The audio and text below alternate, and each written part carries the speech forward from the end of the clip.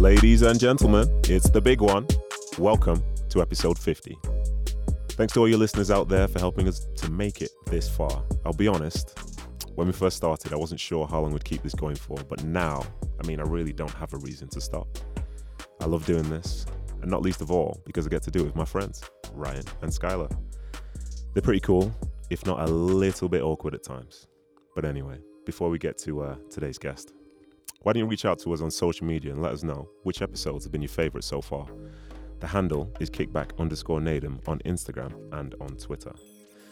And I keep forgetting to remind you that I have a music playlist for the show, and links to it can be found in the show notes. So go, check it out. And now, to today's guest. I imagine he needs no introduction to any fan of the English Premier League, but for those that aren't, let me begin. He has 4 Premier League titles, 2 FA Cups, 4 League Cups, and all of those are as captain. He's recently retired, but bows out as one of the best players in English Premier League history. Ladies and gentlemen, I hope you enjoy my conversation with the Man City legend that is Vincent Kompany. And the board is clear. Here he is. Long time, man. Long time. How you, man? Yeah, fine. Busy. You okay? Yeah, I'm good, man. I'm good. Appreciate this. You know, I could argue that this is 48 minutes late, but it's also about 4 months late as well. So I won't make too much of a deal of it, yeah? Trust me, every minute spent working though. Yeah, I know. So are you ready? You ready to go? Yeah. All Soon right, cool. as, yeah. All right, so here we go then. Firstly, how are you? I'm good. New life, yeah. Yeah, we're going to speak about that. You don't look as tired as somebody would, how I'd expect somebody to look after 531 club games, 89 national team games, you know, and lifted a few trophies as well. You still look all right. Credit to you, man. Yeah, well, you know, I've got a very young team, so they keep me young. Okay. I haven't got a choice. Okay, so I'm going to start by asking you a very specific question related to the two of us, yeah? Do you remember when we first met? Yeah, Hamburg. Yeah, do you remember the game? Yeah, friendly game. And... No. Aha, see, you're wrong already. You're wrong. I know, I can tell you exactly when it was. What was it? It was, you were playing for Hamburg against Bochum, I think it was, February 17th, 2008. Yeah, I remember that. But... You won 3-0. Yeah. You won 3-0, because I remember being quite impressed by the stadium. But the thing that blows my mind the most now looking back is you were wearing the number 10. You were the number 10 for Hamburg. How does that happen? Yeah, I think it's more. It says more about my personality than anything else. It wasn't that I found the 10 something that suited me particularly at all. Yeah, I didn't see myself like a 10. But the thing that was most important to me is it annoyed me that all the number 10s thought they were better than everyone else by wearing it. So I thought I'm gonna take it out of the market. I'm taking it. All right, okay. And you don't have to be Pele or Maradona to wear the number 10. It's funny you say that because in that game you did do a nice step over and hit the crossbar from 30 yards. I remember that. Yeah. I remember it clear as day. Yeah, I was saving it for the Leicester game 15 years later.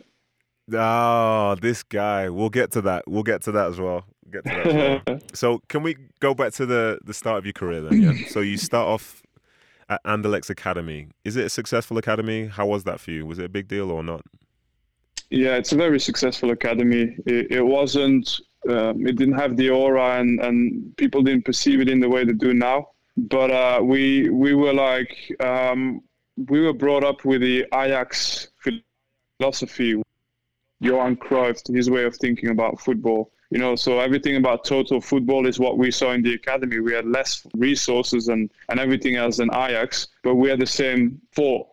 And so I came out of the academy being just a very complete footballer for a defender. And I was the very first one in a long time to go through the academy system. And I think as soon as they realized they could make a lot of money from youngsters, it became part of something bigger, and they started building up this wonderful academy which produces incredible amounts of talent at the moment. And did you start when you were 17 in the first team, or was it 16? No, 16 I was training, but I started when I was 17. And what were you like as a player back then?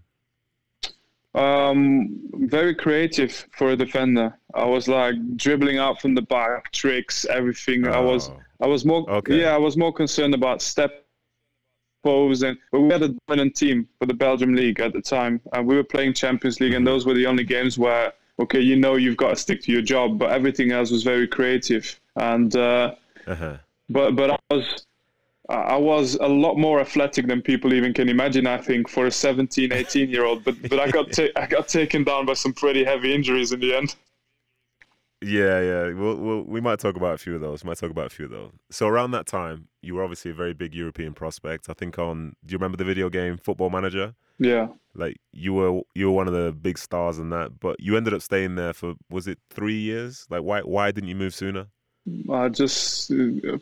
I'll let you guess, but injury is probably, again, the reason, as it was for most things in my career.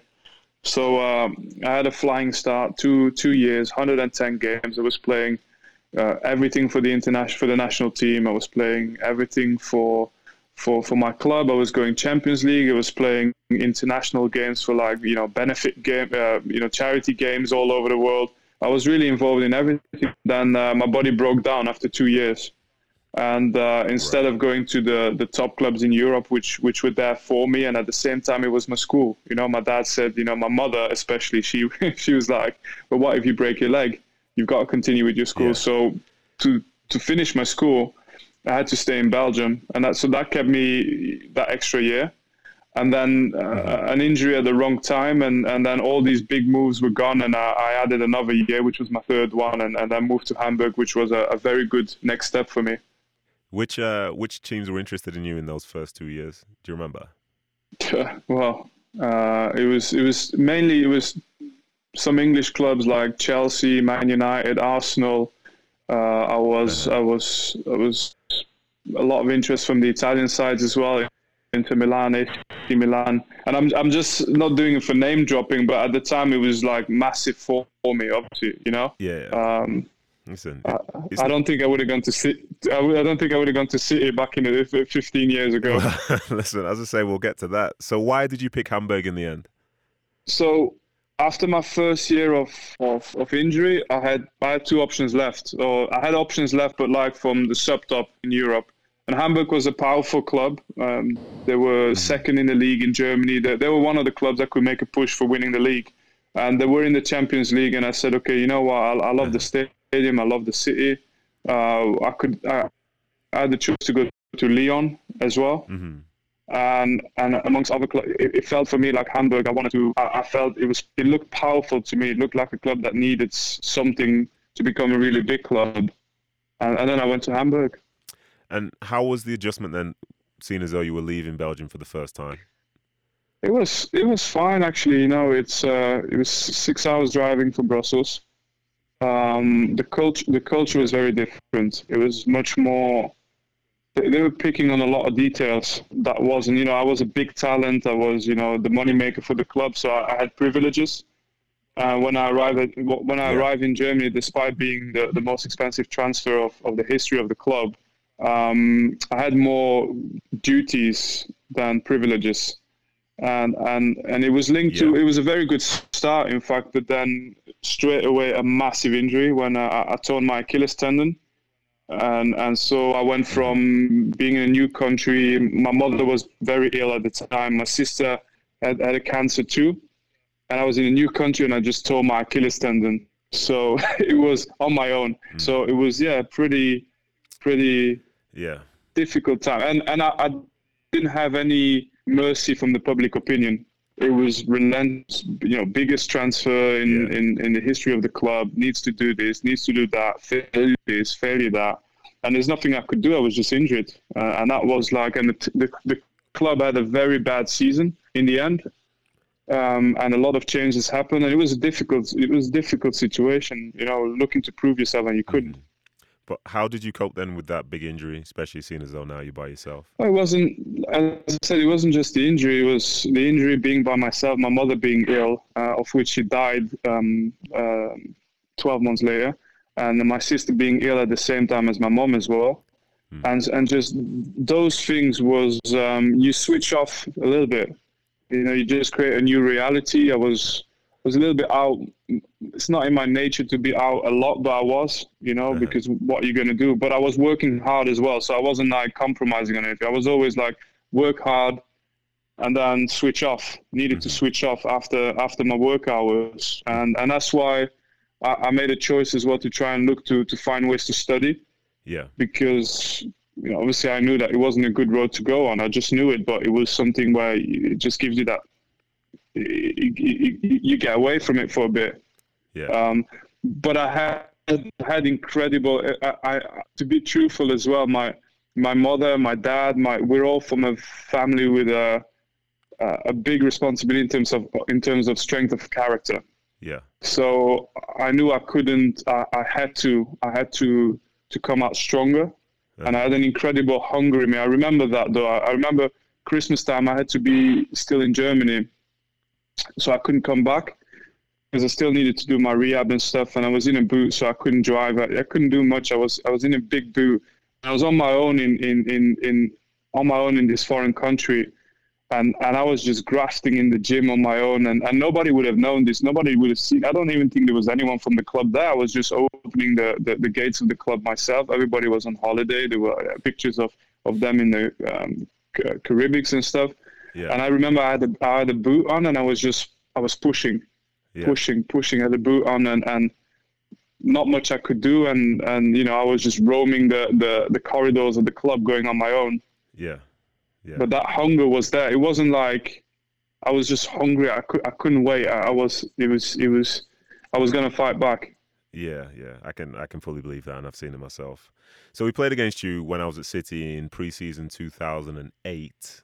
And you must have done something good, because the next thing I'm seeing that we're trying to buy you. So what were your initial feelings then when you found out that, say, City were interested? Is it something that you were looking to do at some point, or was it not to come to the Premier League?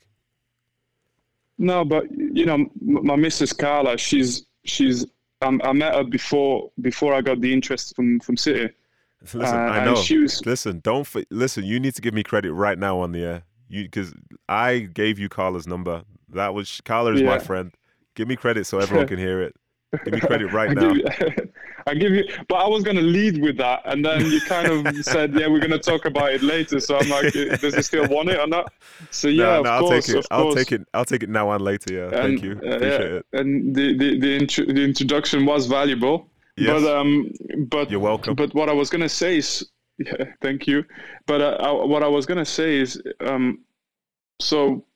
It was always this thing, like she was supporting the second team in the city, and I think you played and you just beat them, which gave a little bit of something to talk about. And I was, at that time, I was never considering it as an option. But to be honest, from where I was at in my career, it was a fantastic step to make. It was perfect because it was roughly on par with Hamburg, roughly.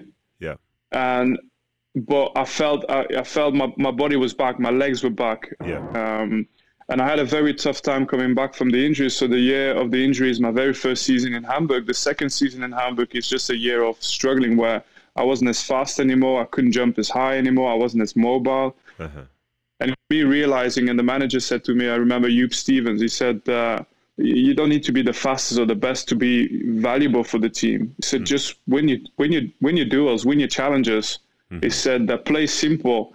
And that was like, I was meant to be the superstar. I wasn't meant to play simple. I wasn't meant to be, I had to do everything the best. Yeah. But then from the position where I was in with one leg that I couldn't fully use, it was like, okay, if I can make a good career doing this, which is for me, it was beneath me. It's like, it's too easy for me. Yeah. But I decided doing it, and I got very good at doing simple stuff well. And that actually gave me 10 years later, probably the ability to play in the best teams, in one of the best teams in the world, because I had this phase in my career where I had to, but the moment I go to City, I feel my body is back. Yeah. I feel that I'm not as quick as I was, but I'm pushing off nicely, and the pain is gone. Yeah. I feel I can get on the end of balls that I wasn't getting on the end of, and all of a sudden I say it's a bad move from Hamburg to let me go now. I felt it. No, I love that. I love that. I've got to say as well, before you just move on to this next bit, what you said there about Joop Stevens saying, just keep it simple or whatever. when Patrick Vieira was playing with us at City for a while, like Patrick Vieira is an icon in my eyes, like one of the greats in world football. I remember somebody asking him about regrets from his career and stuff like this. And this is Patrick Vieira, and he said, "I wish I kept it more simple." And like, I thought to myself, how can I go on this field and do anything complex when Patrick Vieira just said, I wish that I kept it more simple. I was like, that's a big lesson. So I'm a coach now, and I wish my players did it more simple. It's funny how things turn out. It's the best piece of advice ever. Yeah, for sure. So you moved to City. What were your first impressions then when you first get over there? Potential. I did, but because I came, they did it well. So the first thing they showed me was the stadium. Yeah. And the stadium was quite new. The pitch was immaculate. Yeah. So on that side, I wasn't trading off anything really, or not a lot. Yeah. And then I got to the training, and I was extremely impressed with the quality of pitches, and extremely concerned with the quality of the infrastructure, the facilities. Yeah. So the gym, it was just work in progress. That's what literally it should have been. It should have been a sign when you come on, is work in progress. Yeah. That's what it was. Yeah. I see that. And to be fair, but I saw. Do you know what, Needham? Go on. The first thing I saw is the people that welcomed me. Even as soon as I got into the club, it was a good vibe. I had Carlo, the master, who was there with Eddie, the assistant coach from Sparky. Yeah. They took the session with me, and the players, they were friendly, and I got on with everyone almost immediately. And that was very different from where I was at Hamburg. Hamburg was a lot more stiff and organized. City was a bit chaotic. Yeah. But it had a soul. Yeah, for sure. And I love that. Yeah, for sure. I was just happy. Yeah, for sure. So how long do you think it took for you to like feel at home, both in Manchester and at the club?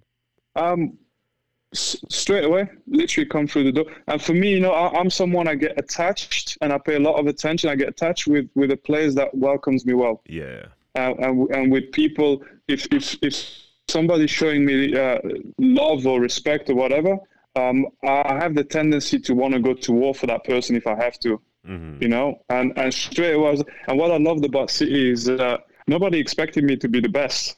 Yeah. Nobody wanted this from me. It was like, it was not required. Just help us. Yeah. And when I was at Hamburg, when I was at Anderlecht, when I was in the national team, everybody expected me to be the best, despite me being young. Everybody expected me to be perfect, not making any mistakes. And I got to City and I make a mistake, and I'm looking around me, and everybody's just getting on with it. I say, okay. Yeah, it's different. I found myself in one part, Needham, that was like getting the strongest part out of me, really, that's been in my career, is the club was desperate for a leader. Someone that helps on and off the pitch. And that was just perfect for me, because I'm a little bit, you know how I am, and it was an extra challenge. I know exactly how you are, my friend. I know exactly how you are. It just made it so much more appealing to me. Yeah, for sure. I think, so anyway, you ended up being like a big part of a very important generation for the club. Some might argue it's the most important generation for the club. But while all the changes across the years were happening, especially in terms of like new players coming in and stuff, did you ever worry that you'd be replaced? You play for City, it's part of your daily life. Which is crazy to hear you say, looking back at your career at City. You know what I mean? Yeah, but it wasn't. Remember, I was never a big transfer. I was never a big dog. And I was facing my own battles. I was facing injuries very early on. So I wasn't fighting with the same weapons, I felt, like everybody else. It was not like, you play well, next game you're going to play again and you're going to progress. And, it wasn't that. It was like, play well, injury, crash, and you've got to fight. And in the meantime, they buy someone for 30, 40, 50, 60, 70 million. Gradually just went up the price tag on the defenders they were both buying. Yeah, for sure. But I was like, every single time I felt like when somebody stronger was coming in, I was absorbing all the energy I got of that person and everything I could get from that. I believe it. I haven't seen it firsthand. Like, I totally get it. And what do you think were the most important changes that took place at the club to try and help bring success during your time there? Players. Just the players. Yeah. Because I think for the club to survive and be what it is, you needed more. You needed ownership coming in, understanding the culture of the club, understanding, the identity that you had to maintain from what the past was at the club, and not throw it all away because you want to do something fresh. You had to have background staff, backroom staff, everything to be the best, like a no excuse culture, to create a no excuse culture. But really, that was just adding 1% here, 1% there. What City wasn't about adding 1%, it was about how you're going to add 20% to compete. Yeah. And the 20%, we got it out of players. As soon as we got better players, you could see. And then it was about the next level after getting better players was having the culture, building the culture. Yeah.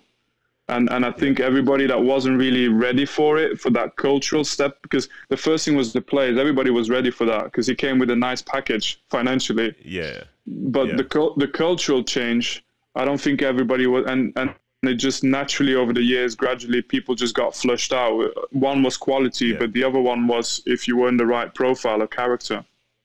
For sure. I could definitely see that. But it ended up being like people like yourself stayed there for the duration because you had the talent, but you had the mentality as well. And that mentality is like literally every day, 100%, no excuses. We play to win. That is relentless. It's absolutely relentless. But so credit to you anyway. And there was one change actually I needed to mention. So when you first joined the club, what was your number? Do you remember? 33. Okay, 33. It's an interesting number. And then when you were lifting all the trophies, what was your number? Number 4. Number 4. I know who I got it from. Who'd you get it from? Chiefy. Who'd you get it from? Chiefy. Oh, you got it from me? Yeah, okay. I absolutely. I hated number 3. And I hated number 33. Yeah. So I went on loan to Sunderland 2010, 2011. And the moment I got in my car, you took my number. Have some respect, seriously. No, I pulled you before you went in your car. I said, Chiefy, I'm going to take your number. Don't let the truth get in the way of a good story. I got in my car, and the next thing I was seeing that you were number 4. Shame on you. No, I told you. I remember very well. I told you. I think it was in the kit room as well with Annette and very well. But yeah, your number had a target on it from the first day I got in. I was like, I know. I couldn't deal with the 10 anymore. So I couldn't do it again. Listen. I didn't like 27. Listen. I didn't like 33. Let me be very clear and honest about this. From the moment you came, I knew my number was done anyway. But anyway, we move on. So you ended up winning 4 Premier League titles. No, I don't know why I didn't. I was looking for 44. Someone else said it. I can't remember who. It's fine. It's fine. I'm over it now, Vinny. I'm over it. Honestly, I'm over it. So anyway, you ended up winning 4 Premier League titles in 11 years. Which is crazy considering the fact that, 2 years before you came, we actually only scored 10 goals at home for the whole season. Did you know that? Yeah. Yes, insane. Like 10 goals. It was part of the concerns I had. It was part of the concerns I had to box away and say, no, it's a good deal. I have to do it. It's a good step. Yeah, things could only get better from that moment. But, let's be honest. It's not common for players to stay somewhere so long, especially for the amount of time in which case you have a testimonial. So what was it about you and City that you think worked so well? I think you mentioned relentless. I think that's the biggest thing I would name about myself, more than talent, more than anything. I was relentless, incredibly fearless, as in I would always call what I see and say it and try and be diplomatic about it sometimes or explode about it other times. But I was never satisfied and always looking to push everybody. And I think with my injuries, what I learned to do is to make the guy. For me, it was more important than anybody else to make the guys better around me, because if they were better, even if I was out for 4 or 5 games, then I could come back and compete. But I was competing for something at least that's worth fighting for. And I know that it was a difficult balance, but I felt like, okay, I'm just going to have to work harder. But even if I wasn't playing, I was injured, I was on the bench, I was in the stands, I would still do everything I can to make everybody around me better. And I'll deal with the competition and the consequences later. We'll see. It solves itself out Yeah. we'll see. Yeah. So what about your style of play do you think it was that worked so well in England? Say compared to, like, obviously you did well in Germany, but it's fair to say you were exceptional in England. So This aggressiveness. that's all they want to see, just aggressiveness. Yeah, because I did a lot of nice things in my first game with City. But the thing I remember the most is that I never got a bigger cheer than for the tackle I made somewhere around the beginning of the first half. Yeah. Just lunged into someone. Yeah. Yeah. And the crowd celebrated. Yeah. They celebrated like it was a goal. Yeah, for real. But I can name so many things who can be like details of my game. But the main thing I felt is when I was at the top of my game physically, I loved just running with fast, big strikers. I loved, competing, having the challenges from playing against a big 100 kilo striker and going against the fast strikers that try and run you. Yeah. That was what I loved about the Premier League, just the physical challenge. And then the rest, the football and stuff, with Pep, I got to enjoy the footballing side even more than anything else, really. Yeah. So you're not just considered one of the best centre-backs in the club's history, but also one of the best captains.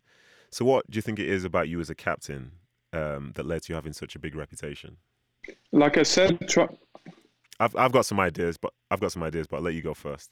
Well, mine will be simple, is just always doing what I thought was to the benefit of the team more than my own.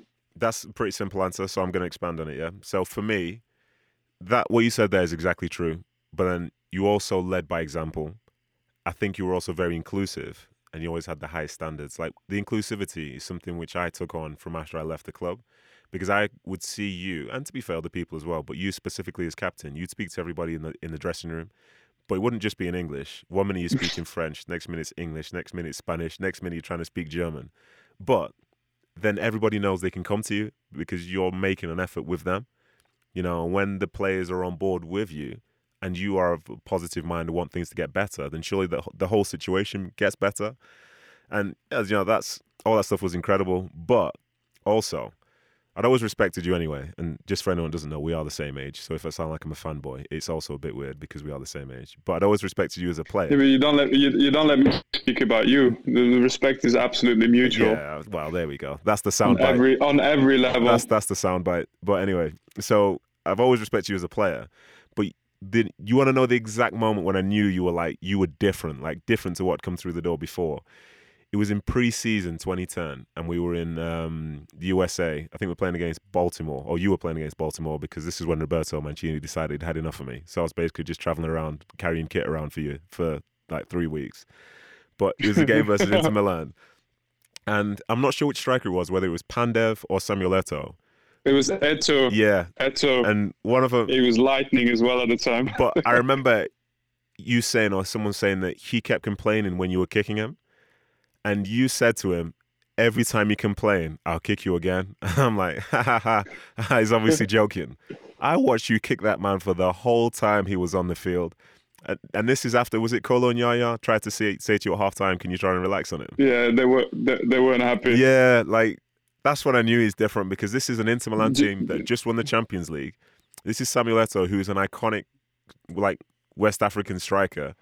You of, like, West African descent. Like, there's a lineage here, and this is pre-season. You should be nice, but you were lethal. And I was watching on the sidelines thinking, this guy is, he's different. He's different. But do you remember who else was lethal in that game? He didn't have the legs anymore. Who is it? Your icon, Patrick Vieira. Oh, yeah. So Coutinho, young Coutinho at Inter Milan kept running him. Yeah. and Patrick wasn't there. And Patrick, being the competitor he is, he wasn't having any of it. Yeah. And he just booted him. Yeah. So we were down to 10 men against the strongest Inter Milan side they've had in a generation. And with like lightning guys, and the young kids on the block were Coutinho in that team. And then, left with 10 men, it was the only thing left doing, I thought, just save your pride. But for me, it was more of I don't know, it just... in those moments, I honestly wanted blood. That's how I was gonna It was gonna have to be, and I think Mancini pulled me off the pitch at some. I didn't finish the game. Yeah. He just pulled me off. Yeah. It wasn't the spirit of a friendly game. But that's the thing, though. For you, it's more than it's like it's pride. When you're out there to win. Like, yes, it's a friendly game, but it's still a game, and you are, you're on that field for a reason, not just to give a procession. And I was with it because as well, that was a big moment. But I also remember, I think it was for like 2 years straight. Whenever there was a Manchester derby, every time I look, I think Rooney must have been checking his shoulder because you were following him into his house, in his car, wherever he went on the field, he'd turn around and you were there just clamping him, and I absolutely loved it because Rooney, like, I'm not criticizing Rooney because he's the best striker Man United have ever had, the best striker England have ever had, but for those 2 years, like he was so deep in your pocket, it was scary, and that's an icon. Yeah, I wouldn't say it was deep in my pocket. I just for 2 years, it's fine. Take it. Just take the compliment. No, I can't. I have too much respect for him, and to be honest, if I look back at a few of the derbies, I can remember that overhead kick, and I'm like, okay, he's had his moments as well. Oh, he certainly has. He certainly has. But I remember there was came off his shin. Yeah, I'm glad you said it. Nah, but I definitely thought it. It was awesome to play against because I loved it. I remember one very moment. I know. So he turned into me, and he literally, with the top of his head, full force, jumped into my chin. I think he must have dislocated my jaw or something. But he knew what he'd done, and he knew he was because he's a boxer, right? So he knew it's a hurtful thing. So he looked at me and he apologized. So I knew what kind of an apology is. Oh, you're all right, Vinny. And I just looked and said, yeah, fine, of course. And I gave him a tap on his back, and I thought that moment I said, yeah, I've got you now, because you wondering. That's brilliant, man. I love these stories. I was like, you wondering why I'm still standing. Yeah. You got to get worried now. And I'm going to put this out there before people could start criticizing me. Like, Wayne Rooney's an iconic striker, one of the best in the history. That's all I'm going to say. He's awesome. That's all I'm going to say. Honestly, he's awesome. But with one more thing, just to say, when you speak about derbies, for me, it's like it's any kind of game with a little bit of an extra meaning. Yeah. People say, okay, tune it down a little bit. So derby is not different than any other game, or you go into a certain game. If there was an extra meaning to the game, I was making sure everybody was fired up for it as much as I was, and that was important. Like if I knew someone had a niggle on his ankle, or I'd make sure I know which one it is. For me, it was. But I would always make sure that whatever it was that we'd have, it was a good competition. I never liked these. I never liked these brawls or rolling around on the floor complaining about. For me, it was one of them where you go in it, you know what you're going in for, and you deal with it. Yeah, for sure. Who would you say the biggest influences were in terms of your style of captaincy? Was there anyone who was like you were beforehand? It was a mix. I mean, obviously being around Patrick Vieira at that time was obviously fantastic in terms of learning of someone's style. Yeah. And but I had good examples in my family with my dad and my mom, who were all kind of leaders in their own way. Mm-hmm. And I took most of them, to be honest. Yeah. And then my leadership, because I'm always self-checking myself. Yeah. I'm not the same leader I was 10 years ago. Yeah. I evolved a lot because I'm always trying to find out how I can be better. Mm-hmm. Mm-hmm. So looking back, it was obviously an incredible spell for City, but it's fair to say that it wasn't necessarily a perfect one. So people tend to talk about your injuries and so on. And I think I spoke to you a little bit when you'd been out for a little while, but what type of mentality did you need to have in those moments to get through that? Because it seemed like every time you came back, you had to go back on the treatment table. Like, what really got you through that spell? Well, I wear my scars with pride, really.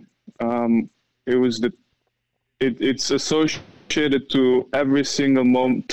It's the toughest time in your career, mm-hmm. because you naturally get criticized for it. Public opinions against you. And at the same time, you're not in a position where you can use any kind of skill to turn it around. If you have a bad game, even if you cost your team a game, if the manager puts you the next game, every single minute of that game, you've got a chance to prove everybody that you're you are as good as you think you are, you know? Mm-hmm. But when you're injured, you can prove nothing. But what I enjoyed is the perverse side of it, which I enjoyed, was I would go in a bubble and go quiet. Okay. Really quiet. Yeah. To the outside, to the team, I was myself. Yeah. But to the outside, go really quiet. And I say, everybody loves a comeback. Everybody loves a makeover. Mm-hmm.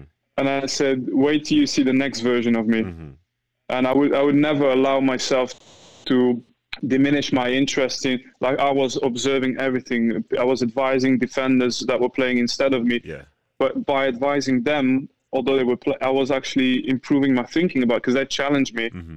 And I was just constantly like, I remember Pep's first year, the first four months with Pep, I was injured. So the worst way to introduce yourself to a manager, I torn my, I just blew out my hip flexor against Real Madrid. It was a Champions League semi-final. Yeah. So I knew I lost the final of the Champions League if we would have won. Yeah. At the moment, I lost the Euros. Yeah. Everything within 24 hours, I lost the Champions League final and the Euros potentially. I had all this in my head. Yeah. And Pep Guardiola was coming through the door. Yeah. That was my starting position that summer. That's crazy. And I felt when Pep came in, I felt that I was starting at the back of the line. Yeah.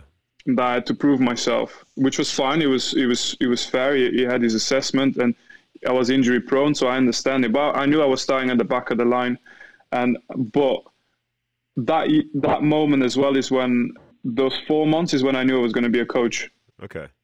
Because I had a manager who made so much sense, and I watched everything and every word he said. I was there taking mental notes on everything. And I watched every training session despite being injured. So I was watching the training session and training before or after myself. Yeah. I was in every meeting despite not being involved in any game or any training session.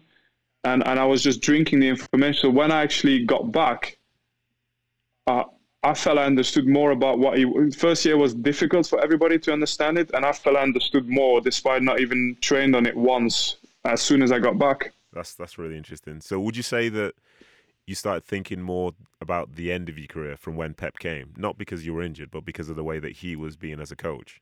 No, I've been thinking of the end of my career since my first injury to my back and my shoulder. Right, I've had to think, and my Achilles tendon, honestly. I've been thinking to the end of my career 15 years before that. Yeah, that's nuts. Because I had injuries. So I tore my meniscus when I was 15, and I had to come back from that. 14, I was, sorry. Mm-hmm. I had a problem with my back when I was 19, where they said, that's when I lost all the big clubs. Yeah. When they said, he might never come back from it. Mm-hmm. I had a Achilles tendon rupture where you lose speed, mobility, power because.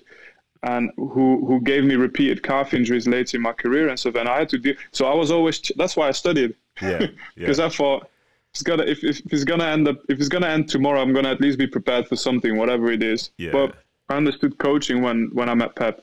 Yeah, it's such an interesting thing to hear from you, because from the outside, everybody just sees how successful you were, or how successful you are, and you were, and you never would have thought that on a day-to-day basis or injury-to-injury basis, you're still planning for the end.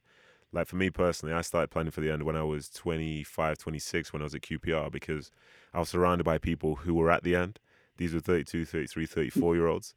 And you hear different conversations from them than you do with people who are your same age and younger. But there's strength in knowing how to prepare for what's next. You know what I mean? Whereas for a lot of other people, like they just all of a sudden things just stop and they don't know what to do. And thinking about that, if that was to be the position I'd be in when I stopped, I think I'd be terrified, to be honest. But I know that whenever I stop, I know what I'll be doing next. Yeah, but you are an exception to the industry, are you? Well, no, because you said yourself as well, so we're both the same. So you left City anyway. You left City, went back to Anderlecht, where it all began. And this was initially as a player coach, yeah? Be honest with me, because this is the big question that I really wanted to know. how were the players around you? Were they laughing at all your jokes, making all your coffee, cleaning your boots, offering to like drive you to work? Were they being extra nice or what? How was it? No, but the player coach ID. So I came in, and first I was thinking about player manager, and but that was tricky because you're playing with people that you're putting on the bench supposedly, and so on and so on. And I didn't have any official title in doing that. By the way, I was just a player, but very, because my first thing was always the interest of the club and the interest of the players. So actually, in fact, I didn't really do the management side that much. I was involved in everything to do with helping the players understand what the philosophy is, and helping the squad shape towards the goal for the club to be in line with its identity. But the biggest thing when I was a player is I was so competitive, and my biggest thing is I would want to get out of them that they want to confront me, they want to challenge me. So the most natural way to do it is I was getting in people's faces. If there was a 1v1, and remember I had the second youngest team in Europe. Last year. So the biggest thing was for them to understand that on the pitch there's no boundaries. They have to compete. They have to challenge me. And off the pitch, I wasn't one of the players. Never. Right. So I had to make it clear. I respect that. So what do you think is going to be needed then for you to be a successful coach/manager going forward? But the basics I started well in terms of, first of all, I'm incredibly prepared, incredibly resilient, and like I don't really, the public opinion doesn't faze me. I learned that about myself, which is a good strength, I think, to have as a coach. I don't really care. And I have more energy to burn than anybody I've seen around me, I think. So I just have basic ingredients. And I believe that the way I look at the game is incredibly, in my head, it's very, very clear. And that I'm able to transfer it to players in a simple, more condensed manner, which gives me a good basis to start. Doesn't mean I'm going to be successful. Being successful is about having the players as well, by the way.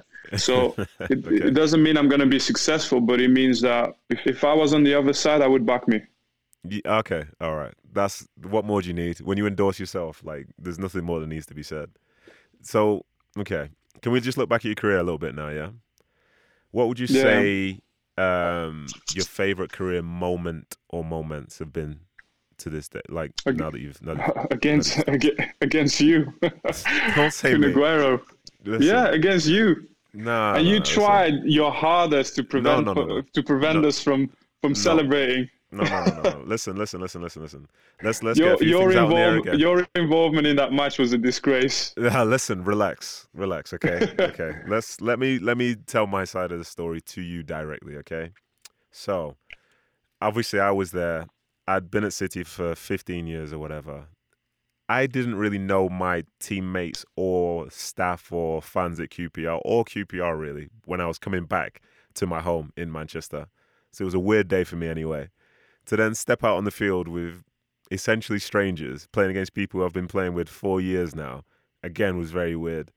Knowing that I was in the other dressing room, allegedly like being part of it, well for me, because I didn't really play, but a team that was trying to go for a league, to now being on the other side trying to like stay up was weird, especially at the expense of the team which I supported and my friends who I support.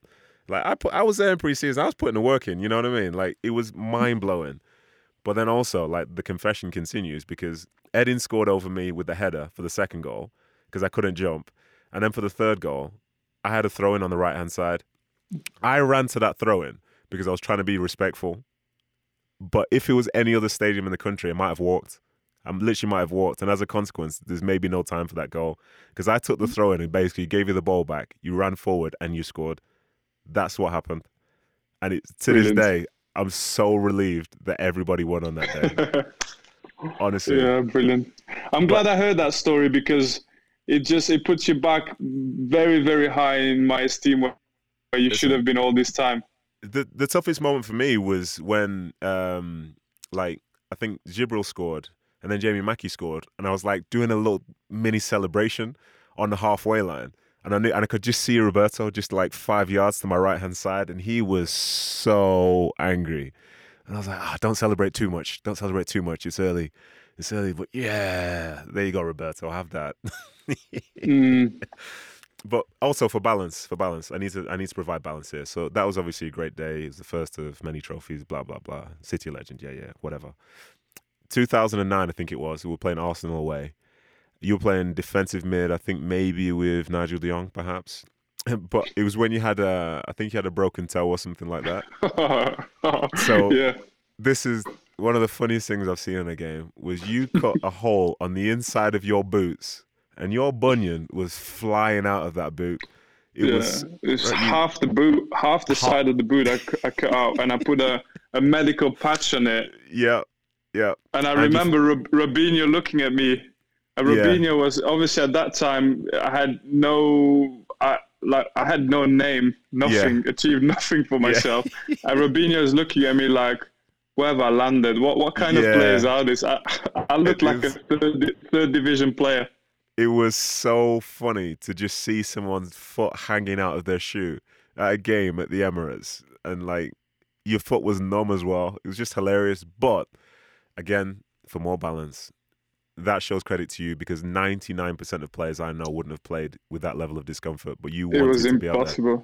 But you wanted to be out there. Yeah, my performance matched the third division quote I just gave you. I didn't want to say it, but now you said it. Yes, that is correct. Oh my God! So I was apologetic, but I was like, I looked at Sparky at the time, Mark Hughes, and I said, yeah. And he looked at me and said, "Well, yeah, go on." So I just carried on. Yeah. Thankfully, that wasn't that doesn't tarnish your legacy at all. So your favorite trophy then was probably going to be the first Premier League title. Is that right? No, FA Cup. FA Cup, the year before. Yeah, you were there. No, I wasn't there, no. Because this was after I went to Sunderland and you took the number 4. So anytime you see a picture of the number 4 on your back, just know that I wasn't there, yeah? Yeah, well, right decision for me. So basically, all the success that City had and you had was because I gave you that number. So if anyone wants to thank me, you know what I mean? I appreciate it. Right. This is another big question, which you mentioned at the start. What was your favorite goal? It's got to be. I know there's 2 goals really that we're thinking of here. Yeah, you got a couple big ones. Yeah. I'll go for the Leicester goal. Okay, perfect. That's exactly what I want you to say, because I need you now on air whilst we're recording to admit that you didn't want to shoot. Admit it. No, of course. Admit it, because nobody. Of course, I didn't. Because there was a point where you could have shot 2 seconds earlier, and you got nervous, huh? The goal was just a bit too far away. No. But Chiefy, let's remember at Hamburg I was taking those shots, right? Remember? So the reason why I stopped doing it is because when you have David Silva and Kevin De Bruyne in your team, it's absolutely stupid to do it. You just give them the ball and let them do what they do, you know? So for many years, I found myself in a situation where I trusted the players in front of me that much that I was just like winning ball, giving them the ball, or putting them in positions where they could do the last pass. And but at that moment, which is known now by most people, there's somebody shouting, "Vinny, don't shoot!" I think it was Kuhn. I remember Ilkay always having. I would take one shot every, I don't know, 20 games. And the one time I did it, I had Ilkay in my ear. So I remember telling a lot of people that I played with over the years, saying, there'll be that one time, and there'll be that one time where I'll take that shot, and you'll be very happy and you'll thank me for it. But I don't know when, but there'll be that one time. And this was it. And I heard, don't shoot, don't shoot, don't shoot. And so when I take the step, is someone saying, don't shoot. And then when I almost refuel to shoot, it's like me saying, hold on a minute, you can't say this to me. And whack, it comes off. I love that, man. I really, really, really love that. And it was, as a City fan, as a friend of yours. It shows me as a player, though. Do you know what? It's just that rage I had inside of me. Why are they telling me not to shoot? 1,000%. 1,000%. But then also, I think when you beat us when I was at QPR in 2012, I think you might have had a few shots then as well, which probably didn't go too well, because I don't see many of those in highlights. But let's not mention that. So is there So you were at City for like a good period of time then, and there were basically two cities. There was the City before the money and then the real big players came in, and then the City where they could spend 50, 60 million pounds on a defender, yeah? So I'd like you now to tell me which your favourite players were from both eras, essentially. Before the money, I was impressed by these players that could have played in one of the cities later down the line. I was impressed by Petrov. Yeah, you liked him, Martin Petrov, okay. Yeah, Petrov. Obviously, Zabaleta arrived at the same time as I did, and he was in that spirit. Uh-huh. But if you take players from before that, I thought Stephen Ireland was awesome. Yeah. I thought Glenn Johnson was a player that you think, yeah, he definitely had the... We'll call him Michael Johnson. I should have said Jono, innit? You get away with that one. Yeah, Jono. Everyone knows Jono, yeah. How about later City then? Who were the best players when you were leaving? Yeah, but I didn't finish because Elano was quite impressive as well. Yeah, I think Elano, I don't think he gets enough credit for what he deserves, because I thought he was very good. Like, I don't know if you remember this, but there were spells in training where, say, Elano and Robinho were on the same team, like in a five-a-side or something. Like, it's done. I remember just weeks of it. It's like, it's done. It's a waste of time. Yeah, you had guys like Sturridge as well, remember? Yeah. So that was like, you could see that he was a good player and he was going to get somewhere. So it was a good team, but it wasn't, it was a team of mismatches. Yeah. That's what it was. Yeah. But there was some good players, and Richard Dunn was always like someone that you look up to for, for sure. what he brought on the pitch, And then the last team is just too many players to name. It's like every player is special in his way. Yeah. You ask me about De Bruyne, I can give you this amount of things. Then you speak about David Silva, you speak about Gundogan, you speak about Mahrez, Sterling, Aguero. It's just everybody, and even the guys you play with, it's John Stones, Kyle Walker. Just everybody's special. There's not one player who's not special. Yeah, that's incredible. So it shows the club's come a very, very long way. And it's with the full package, right? It's the talent and the mentality. Yeah, for sure. Now that you've retired, what do you think you'll miss the most about being a player? The moments on. I don't really miss at the moment, but it's been, it's happened not long ago, 2 weeks ago. But I don't really miss the training aspect. Yeah. For me, it was a lot of suffering training, if I'm honest. Yeah. Because of all these pains I was carrying, but I'll miss the moments that you can achieve. Like when we beat United 6-1 at Old Trafford, you'd wait 10 years for that if you have to. It's just worth so much pain. Yeah, the titles, the moments that you can experience, Yeah, for sure. There's one more question, player related here. If you had to pick a five-a-side team of players you played with at City, who would be in it? I'll just start with the first names that come in my head. I think that's the fairest. Well, until you remember someone else that's significant. But yeah, go for it. David Silva. Yaya Toure. Yeah. Kevin De Bruyne. Aguero. And then who?